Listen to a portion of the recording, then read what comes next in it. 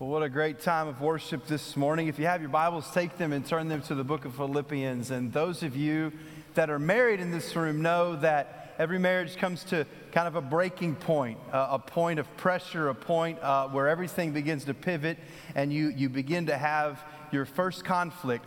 And typically that first conflict that you come up to is a conflict that never really ever erases within your marriage. I don't know one couple in all of my history of life, which isn't that long, but I don't know one couple who's ever figured out the right answer, the right way to navigate this problem. Those of you that are not married, it's kind of a blessing that you don't have to deal with this, because this can be very difficult, very stressful, very hard to walk through this particular conflict. And the conflict usually surrounds this one question: where would you like to eat today? You know how that goes out, guys. You know, you ask that. Like, hey, honey, where would you like to eat today? And what is the typical response? I don't care, anywhere.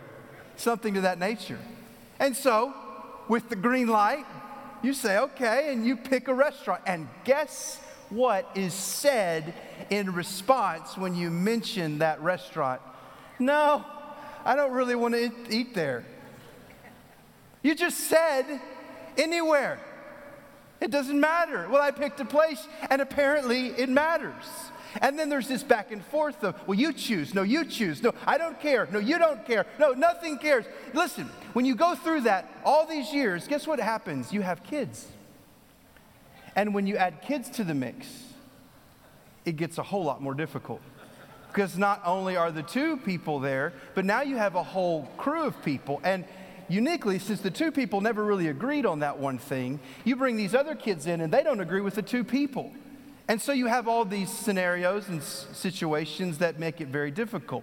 And those of you with kids understand this, that when it comes to choosing a restaurant, like today you're going to go to lunch and you're going to have this conflict. I bet you have this conflict when you're driving out of the parking lot today. Where do we want to eat? What do we want to eat? Bless you if you've already prepared lunch and if you are ready for it. But if you're going to a restaurant and you've got kids, this is what's going to happen. Either what's going to happen is it's going to be a win-loss situation, a loss-win situation, a loss-loss situation, and maybe on occasion a win-win situation. What do you mean by that? Well, let's consider the win-loss situation. Kids win, parents lose. We have those kind of places in our life where the kids love to eat there, but the parents, disgusting. Well, what do you mean? Give me an example. Chuck E. Cheese. Kids love that place. Us, we're not a big fan of cardboard pizza, all right? Then you have the loss-win situation where the kids lose and the parents win. For our family, it's pretty much anything that wasn't originated in America. Okay, so if it's like Mexican or Chinese, that's difficult to navigate for our family.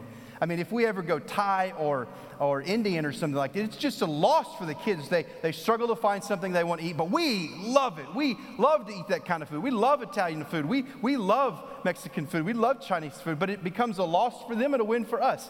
And then you have the lose-lose situation.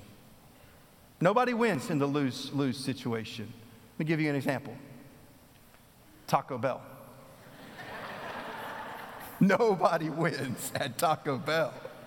You may like it a little bit, but 8 hours later, you all lose. And then there is the blessed occasional win-win situation. You have your win-wins if you've parented long enough and if you've been married long enough that you kind of your go-to. If you can't navigate, if you can't try something new, you know that we can at least agree on this. We can at least all be happy. Ours is Chick-fil-A. Everybody's happy at Chick-fil-A.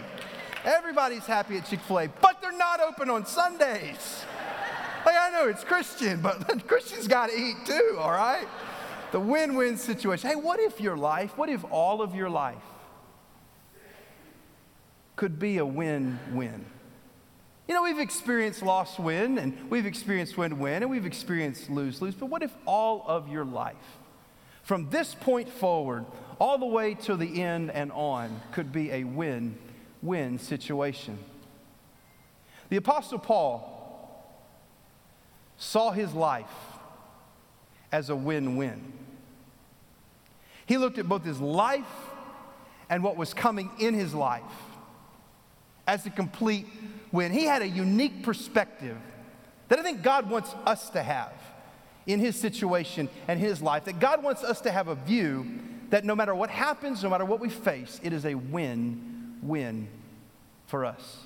I want to read to you this morning. We're going to focus on one verse this morning. Philippians chapter 1, verse 21. Draw your attention there, and if you'd stand in honor of God's word this morning. This is Paul's win-win. Listen to what he says. Philippians chapter 1, verse 21. For to me, to live is Christ, and to die is gain. Win, win. You can be seated. If you've been with us any over the past several weeks, you know that Paul's situation was anything what you would think a win. He was in a really difficult scenario and a really difficult setting. He was in prison. He was chained to a prison guard. He was older in life. He was near the end of his life. He was waiting on a trial to be met before Caesar. And likely, at the result of that trial, at the result of his hearing with Caesar, the most cruel Caesar that the world had known to this point in time, he would die. And Paul saw his situation and what could come of his situation as nothing but a win. It was win-win. No matter what happened, no matter what took place, no matter what circumstance he was in, it was a win for him. And no matter what happened after this, like if his head was to be cut off, if he was to be crucified, he saw it as a win-win. How does he do that? How can Paul look at his life, his scenario, his setting, with such optimism, with such victory? Is it a false victory? Is it he just a glass half full type guy? How did Paul see it as a win-win situation? And how can we view our lives as a win-win situation? Well, the solution is what he says right here in verse 21. For me to live is Christ, and to die is gain. See, there's two things that Paul saw. And the first thing is this: his life had a purpose. Paul saw his life having a purpose. His life mattered. And what was happening in his life, what was taking place in his life, mattered because of something significant in his life. To live is Christ. You see, life has a purpose, and Paul found that purpose in the person of Jesus Christ. Because of his relationship with Christ, Paul was able to view, no matter what situation or scenario he was facing, Paul was able to view his life as having a purpose. That purpose was wrapped up and began in the fact that Paul saw his identity in that purpose. Everything about who Paul was hinged upon Jesus. His life changed the moment he met Jesus Christ. And from that moment forward, Paul saw his life from the angle, from the mirror, through the window of Jesus Christ. His salvation changed everything for him. It created a new man, a man that was never the same. He was transformed and different. He lived in a new way with a new purpose. That purpose was driven by who he was in Christ. Christ made him who he was. Paul tells the story over and over and over again through his journey in the book of Acts. That moment that he met Jesus Christ, and from that moment, everything, who he was before, but from that moment, everything changed at that moment. And his life was set on a trajectory. His life was shaped and formed because of what Christ was to him and what Christ had done for him. His identity was completely wrapped up in Jesus Christ. It was at the top of his resume, Jesus. It was the first thing to roll off his tongue when he introduced himself in Christ. If he had had a Facebook profile, it would have been at the top of that. It would have been all over his profile picture or his wallpaper on the back. When he looked in the mirror every day, He saw himself in Christ. For me to live is Christ. My life is wrapped up. My life is identified by Christ. Now we identify ourselves in so many different ways. There's so many things that we look at that make us who we are, that make up the makeup of you. You know, maybe it's your last name. You and I all came from a family. We all have a heritage in that regard. And your family and your last name define certain things about you. You identify yourself by that. You have a last name. And that last name typically means something. I'm a Welch. And so that means certain things. In fact, there are certain features that I have.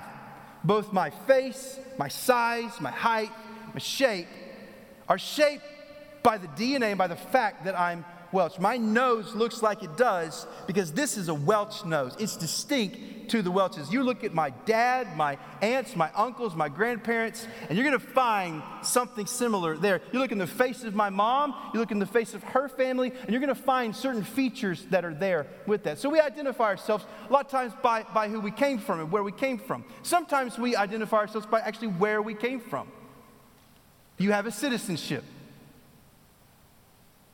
Most of you are probably American or American. Land of the free, home of the brave. It's our citizenship. It defines us. We know what that means. We can state the Pledge of Allegiance, and we are American and enjoy all the things American. But then you kind of narrow that down just a little bit. And each of us are from particular states. Not everybody in here is from North Carolina, but some of you are from North Carolina, and that means something. You root for certain things. You like certain things. You cook your barbecue a certain way because of where you're from. I'm from Texas, and that means some things as well. So we identify ourselves by that. And then we even go even narrow with that. You identify yourself from like actually what town you are from and what part of the state you're from and so on and so forth. We identify ourselves by our jobs. I'm an accountant, a banker, a teacher, I'm a nurse, I'm white collar, I'm blue collar. Me? I'm a pastor. We identify ourselves by those kind of things, and there's so many other ways that we identify ourselves, so many other ways that we label and mark ourselves. But one day,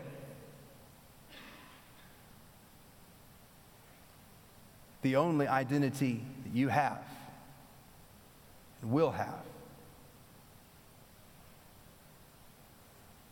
will be whether you knew Jesus or not. Whether you are Christ's and that Christ is yours or not. In 1,000 years, you're not going to be known by your last name. You're not going to be known by what that meant. You're not going to be known as an American. You're not going to be known as a North Carolinian. You're not going to be known as a banker, an accountant, a stay-at-home mom, a teacher. You are either Christ or you are not. That is the most identifying marker of who you are. Jesus Christ, who you are, is wrapped up in Him. And Paul saw himself that way. Paul realized, man, ultimately I am Christ and He is mine. That I belong to Him, and who I am is defined by Him. What I do, what I value, what I love is defined by Him. He saw his identity, which is a beautiful thing in this world that tries to make you measure up and become something. To understand that in Jesus, the only thing that lasts is that. Your age is not going to last. Your popularity is not going to last. Whether you were good enough, strong enough, smart enough, or fast enough is not going to last. The only thing that will last is who you are in Him. And Paul said, that's my life. That's who I am. And that identity grew in him to an inward obsession. For me to live is Christ. It wasn't just that his life was defined by Christ. It was that Christ was his life. He was living for Christ. It became an inward obsession. Paul was obsessed with Christ. He was passionate about Christ. And we see through his writing over and over and over again that Paul made his aim in life to walk with Christ. He wanted his personal walk and journey with Christ to increase. He gained everything he needed from that journey and walk with Christ. His knowledge of the Savior and who Jesus was the most important thing about what he did. His steps, his life, his actions, his obsession, his pursuit was to know Christ more. He says it in chapter 3. I want to know Christ. I want to know him more and more and more. He prays for this Philippian church in chapter 1, verse 8 about their knowledge. He wants their knowledge to increase of who they are and what Christ has done. It was an obsession of his. You know, we all have our obsessions. We all have our passions. We all have things that we love and like. And when you are passionate about something and when you are obsessed with something, like when you're serious about something, you naturally have an interest in gaining more knowledge about the thing that you're obsessed about. You know, we do this with our hobbies. Some of you have the hobby of golf. And the more that you play golf and the more that you like golf, the more that you know about golf. You know history about golf. You know who the greatest golfers of all time are. You know who the current golfers. You know the best golf courses to play at. Maybe you've even sought and pursued to be able to play at some of those places. You know the dynamics of a golf swing. You can't do it, but you know the dynamics of the golf swing. Like you study that. You read magazines. There's a whole TV program. There's a whole TV channel for you. And take this with any hobby. If you run, if you work out, if you knit, if you are passionate about knitting, there's a magazine you can subscribe to learn more about knitting and all the things that go into that and whatever that is all about. If you hunt, if you fish, the more passionate about something you are, the more obsessed with something you are, the more you know about it. Many of us understand this about our work. We value what we do, we like what we do, and many of you have the opportunity to do what you want to do. You love what you do. And because of what you do, because you have a passion for it, because you have a like for it, you're growing in it. You want to read more about it, you want to understand more about it. Experiences gain you more knowledge about it. There are things about what you do that we could never understand because you're in it, you care about it, and you do it. And so your knowledge is expanded with your experience. Some of you are fans of particular teams. And because of that, you know everything about them. I mean, you are through and through. And your knowledge and all that expands.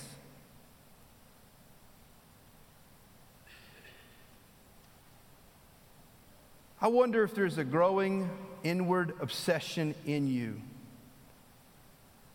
for who you really are as Christ's.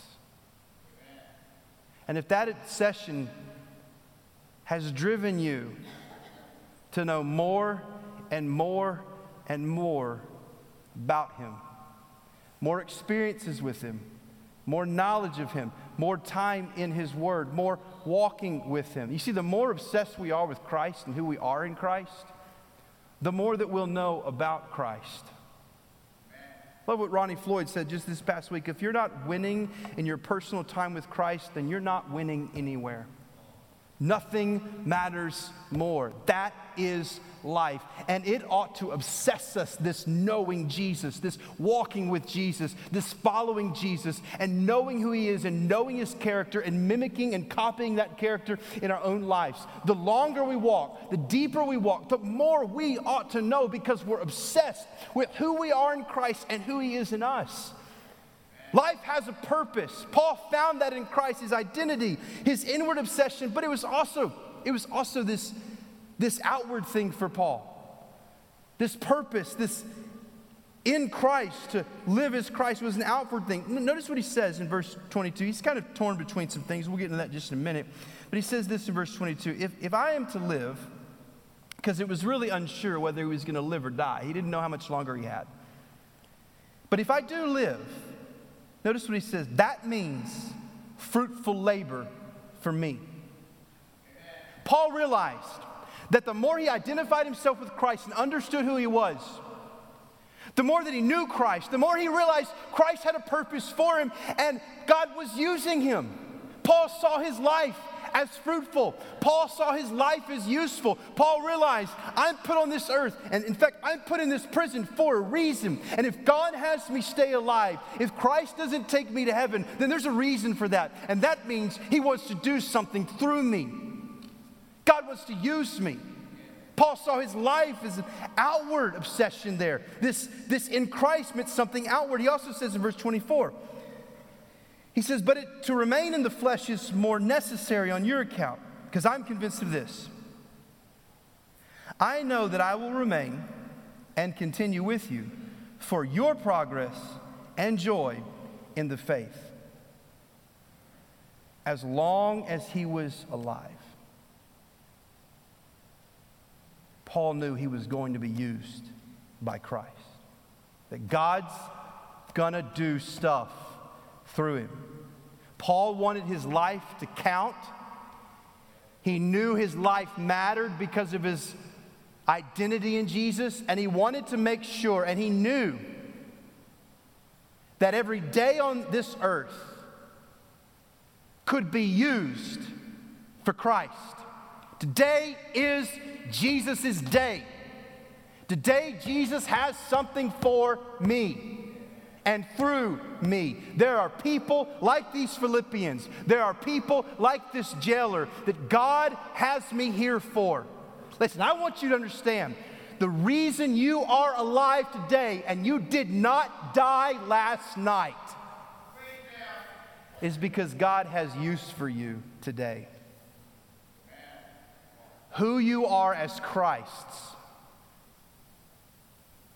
he wants to use your life today. That's why he didn't take you to heaven last night.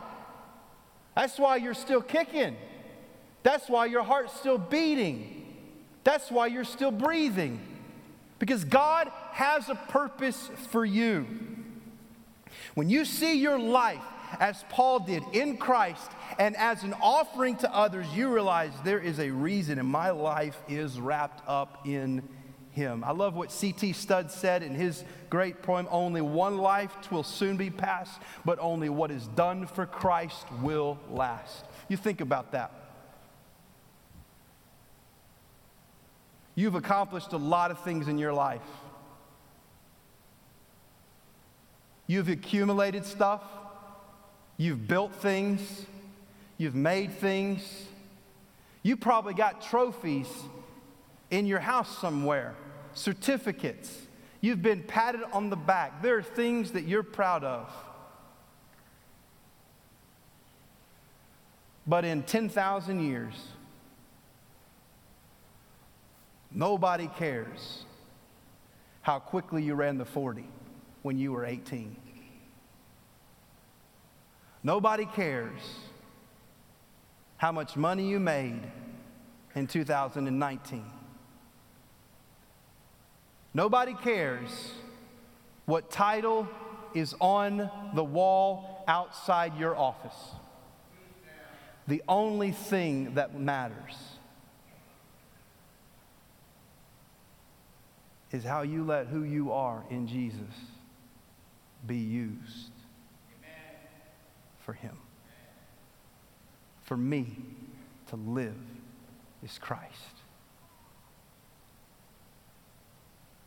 And so no matter what happens, no matter what takes place, if that's my focus, Christ, who I am, how I know him, how I walk with him, and how he uses me, nothing else matters. Every day matters for you, though. You mean something. Your life makes a difference for eternity when to live is Christ. Your life has a purpose, and that's a win. But there was another side to this coin for Paul. You see, Paul faced and knew it was coming soon, the thing that every single one of us has to face one day. Paul knew death was imminent for him. He was old, that was on one hand, but he was also in prison. He was about to face the most angry and cruel Caesar that the Roman Empire had had to this point. And that Caesar hated two things that Paul had.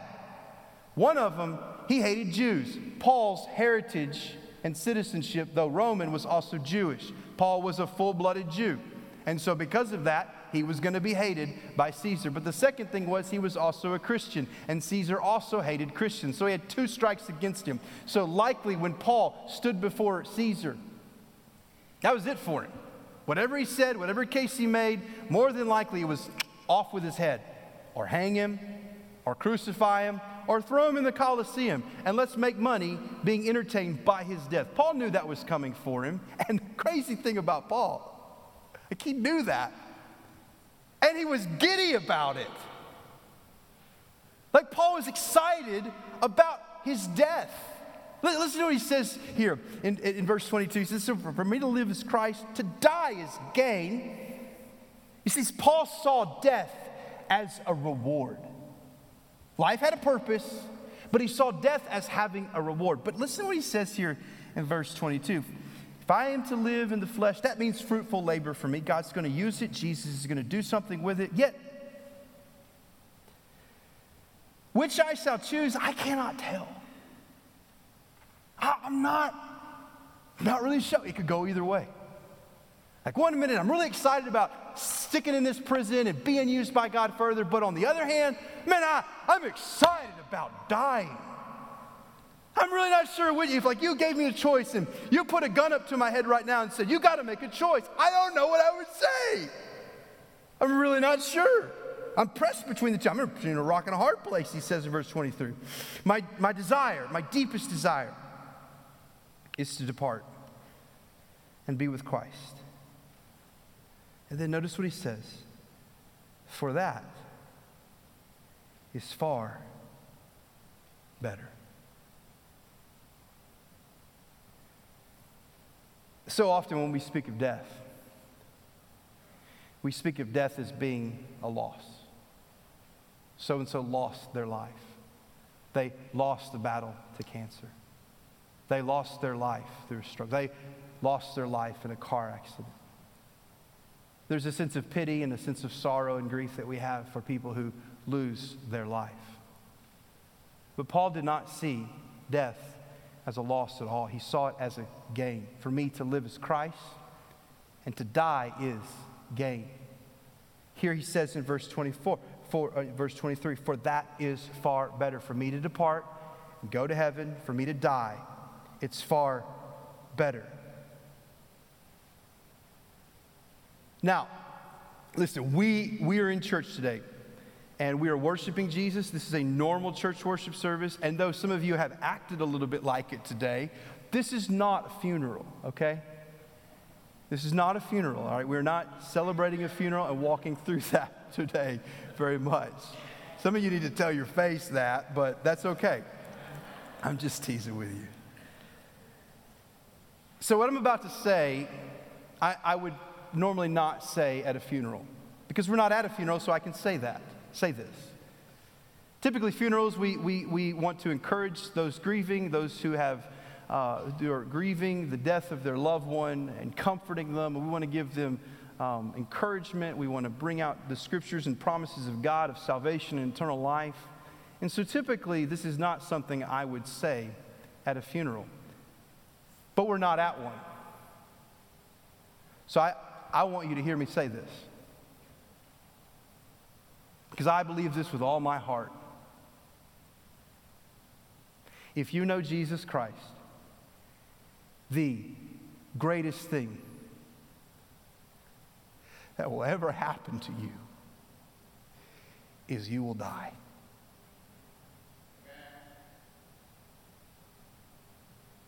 Because your last breath here in earth will be the beginning of your first inhale within heaven. In fact, your greatest breath here on earth will be your last one. Because following that breath, if you are in Christ, is your first breath with Jesus. Think about that. How is that a bad thing? Like, I don't feel sorry for you one bit when you die. Like, I'm not going to high five anybody. I promise you that, okay? We're not going to say, yes, they're gone. Thank goodness they're gone. That's not what Paul is saying here. He's also not saying, please kill me now. That's not what he's saying. He's not suicidal. Clearly, he's purposed, and he understands several things about what's ahead for him and how death is a reward. He understood that at death, he gained a better body. At death, he cast off this old, dying, and decaying body, and he was given a real one, a one that doesn't decay. He says this in 2 Corinthians chapter 5, verse 1. For we know that if the tent which is our earthly home is destroyed, we have a building from God, a house not made with hands, eternal in the heavens. For in this tent we groan, longing to put on our heavenly dwelling. In verse 7 of 2 Corinthians chapter 5, or verse 8, he says this, to be absent from the body is what? To be present with the Lord. Paul realized that when he sheds this life, when this body decays and dies, he gets an immortal one, a resurrected one without the stains and tainting of sin and death, one that cannot die, one that cannot get sick, one that does not age. And Paul was looking forward to that new body because he was an old man. He felt the ailments of that. He looked in the mirror every day and said, there's less hair, there's more wrinkles, this thing hurts more. Do you not look in the mirror and think that? Whether you realize it or not, the moment you were born, you began a journey of death. And the older we get, and the more we go, this thing doesn't work like it used to work. And there's a point in time where the decay of you, the decay of your body, and that process of death gets to a point where your body cannot beat what it has. And it gives up.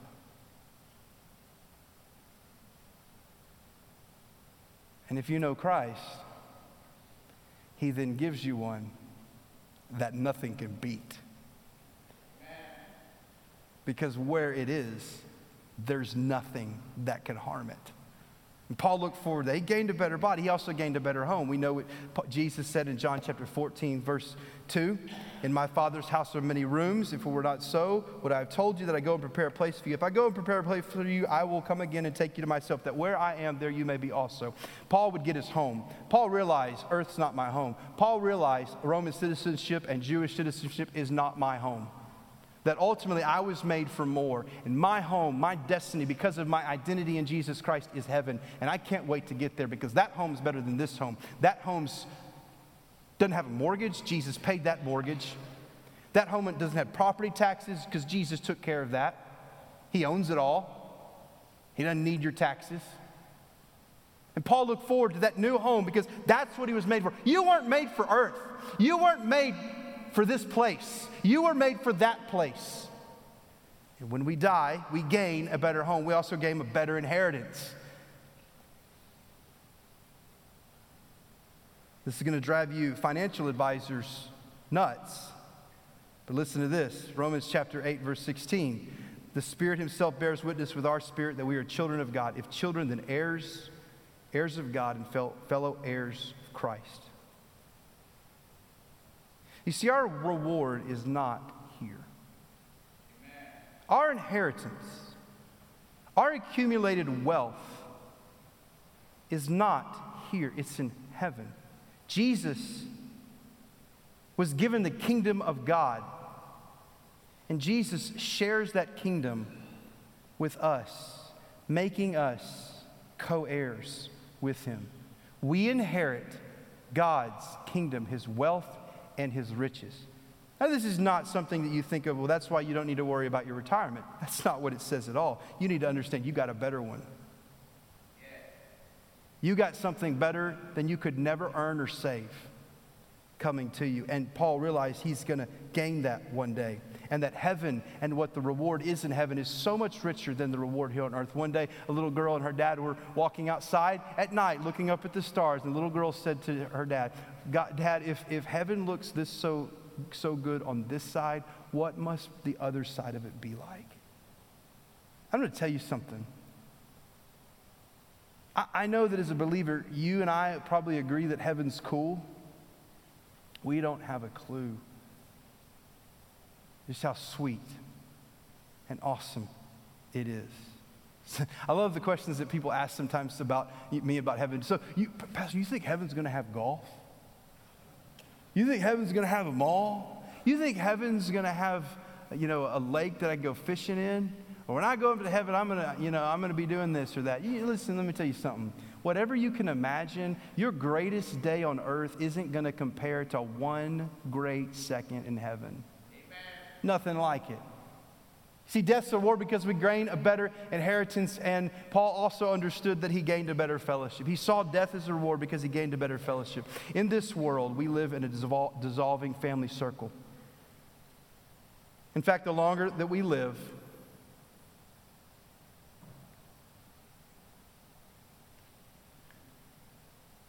the more that we see people like mothers and brothers and sisters and fathers and grandmothers and great-grandmothers and so on and so forth pass away. Those relationships are broken and gone. You live long enough and you're a stranger on this earth. But in heaven, this circle is never broken because death is no more.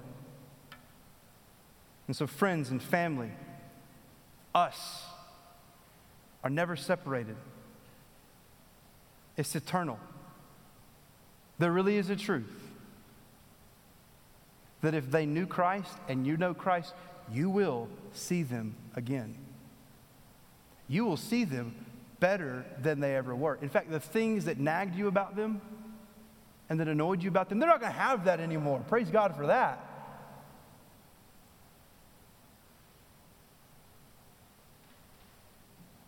We gain a better fellowship.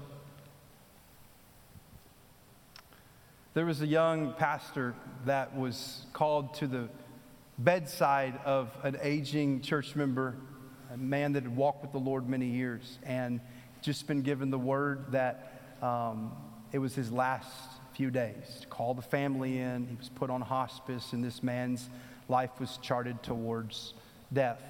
And so the pastor went in. He had never visited a person who was dying their bedside. And so he thought and prayed about it. He thought, man, I tell you what I'm going to do. I'm going to share with this gentleman what I think is one of the greatest verses ever. And so he went to the hospital. He stood by the man's bed and he said, sir, if you don't mind, can I share with you what I think is the greatest Bible verse ever? And the gentleman said, well, sure. Be good to hear that right now. And he said, well, in John chapter 14, verse 2, Jesus said this, in my Father's house there are many rooms. If it were not so, would I have told you that I prepare a place for you? That's it. That's the greatest verse. God's made a home for you. The gentleman looked at him. No. I'm sorry, son, that is not the greatest verse ever. Well, the young pastor was kind of taken back. He didn't prepare for this. The gentleman said, read on. So he read on.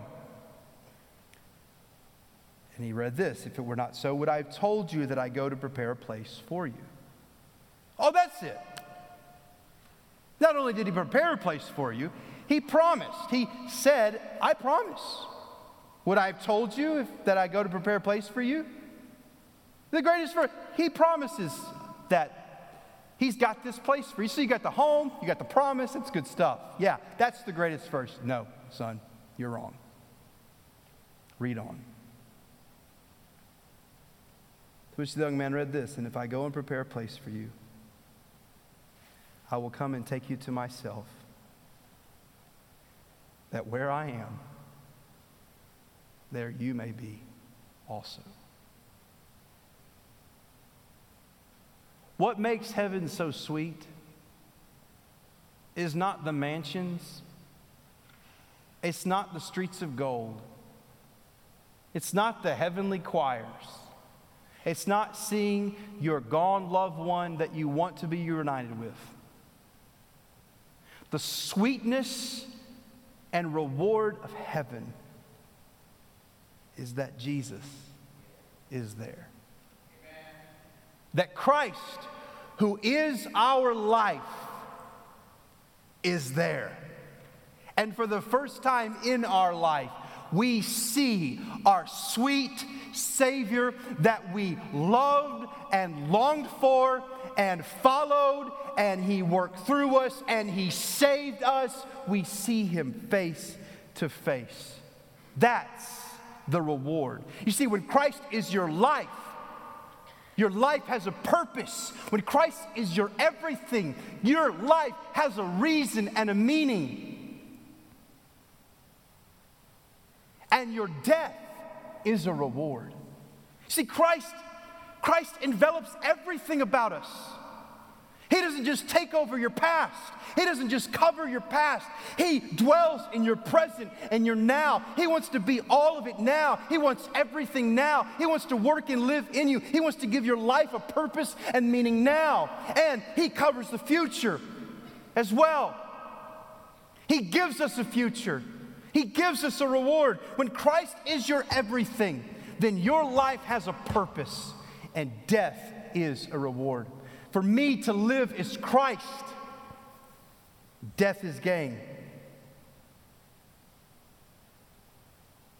But if for me to live is money, then death is a loss. If for me to live is pleasure, then death is loss. If for me to live is self, then death is a loss.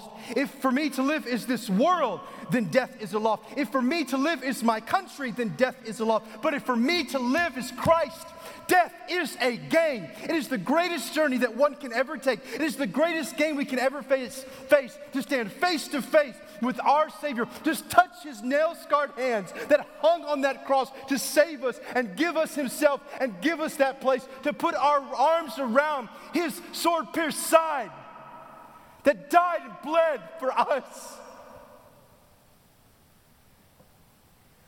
To take upon this glorious body that He has and He gives to us.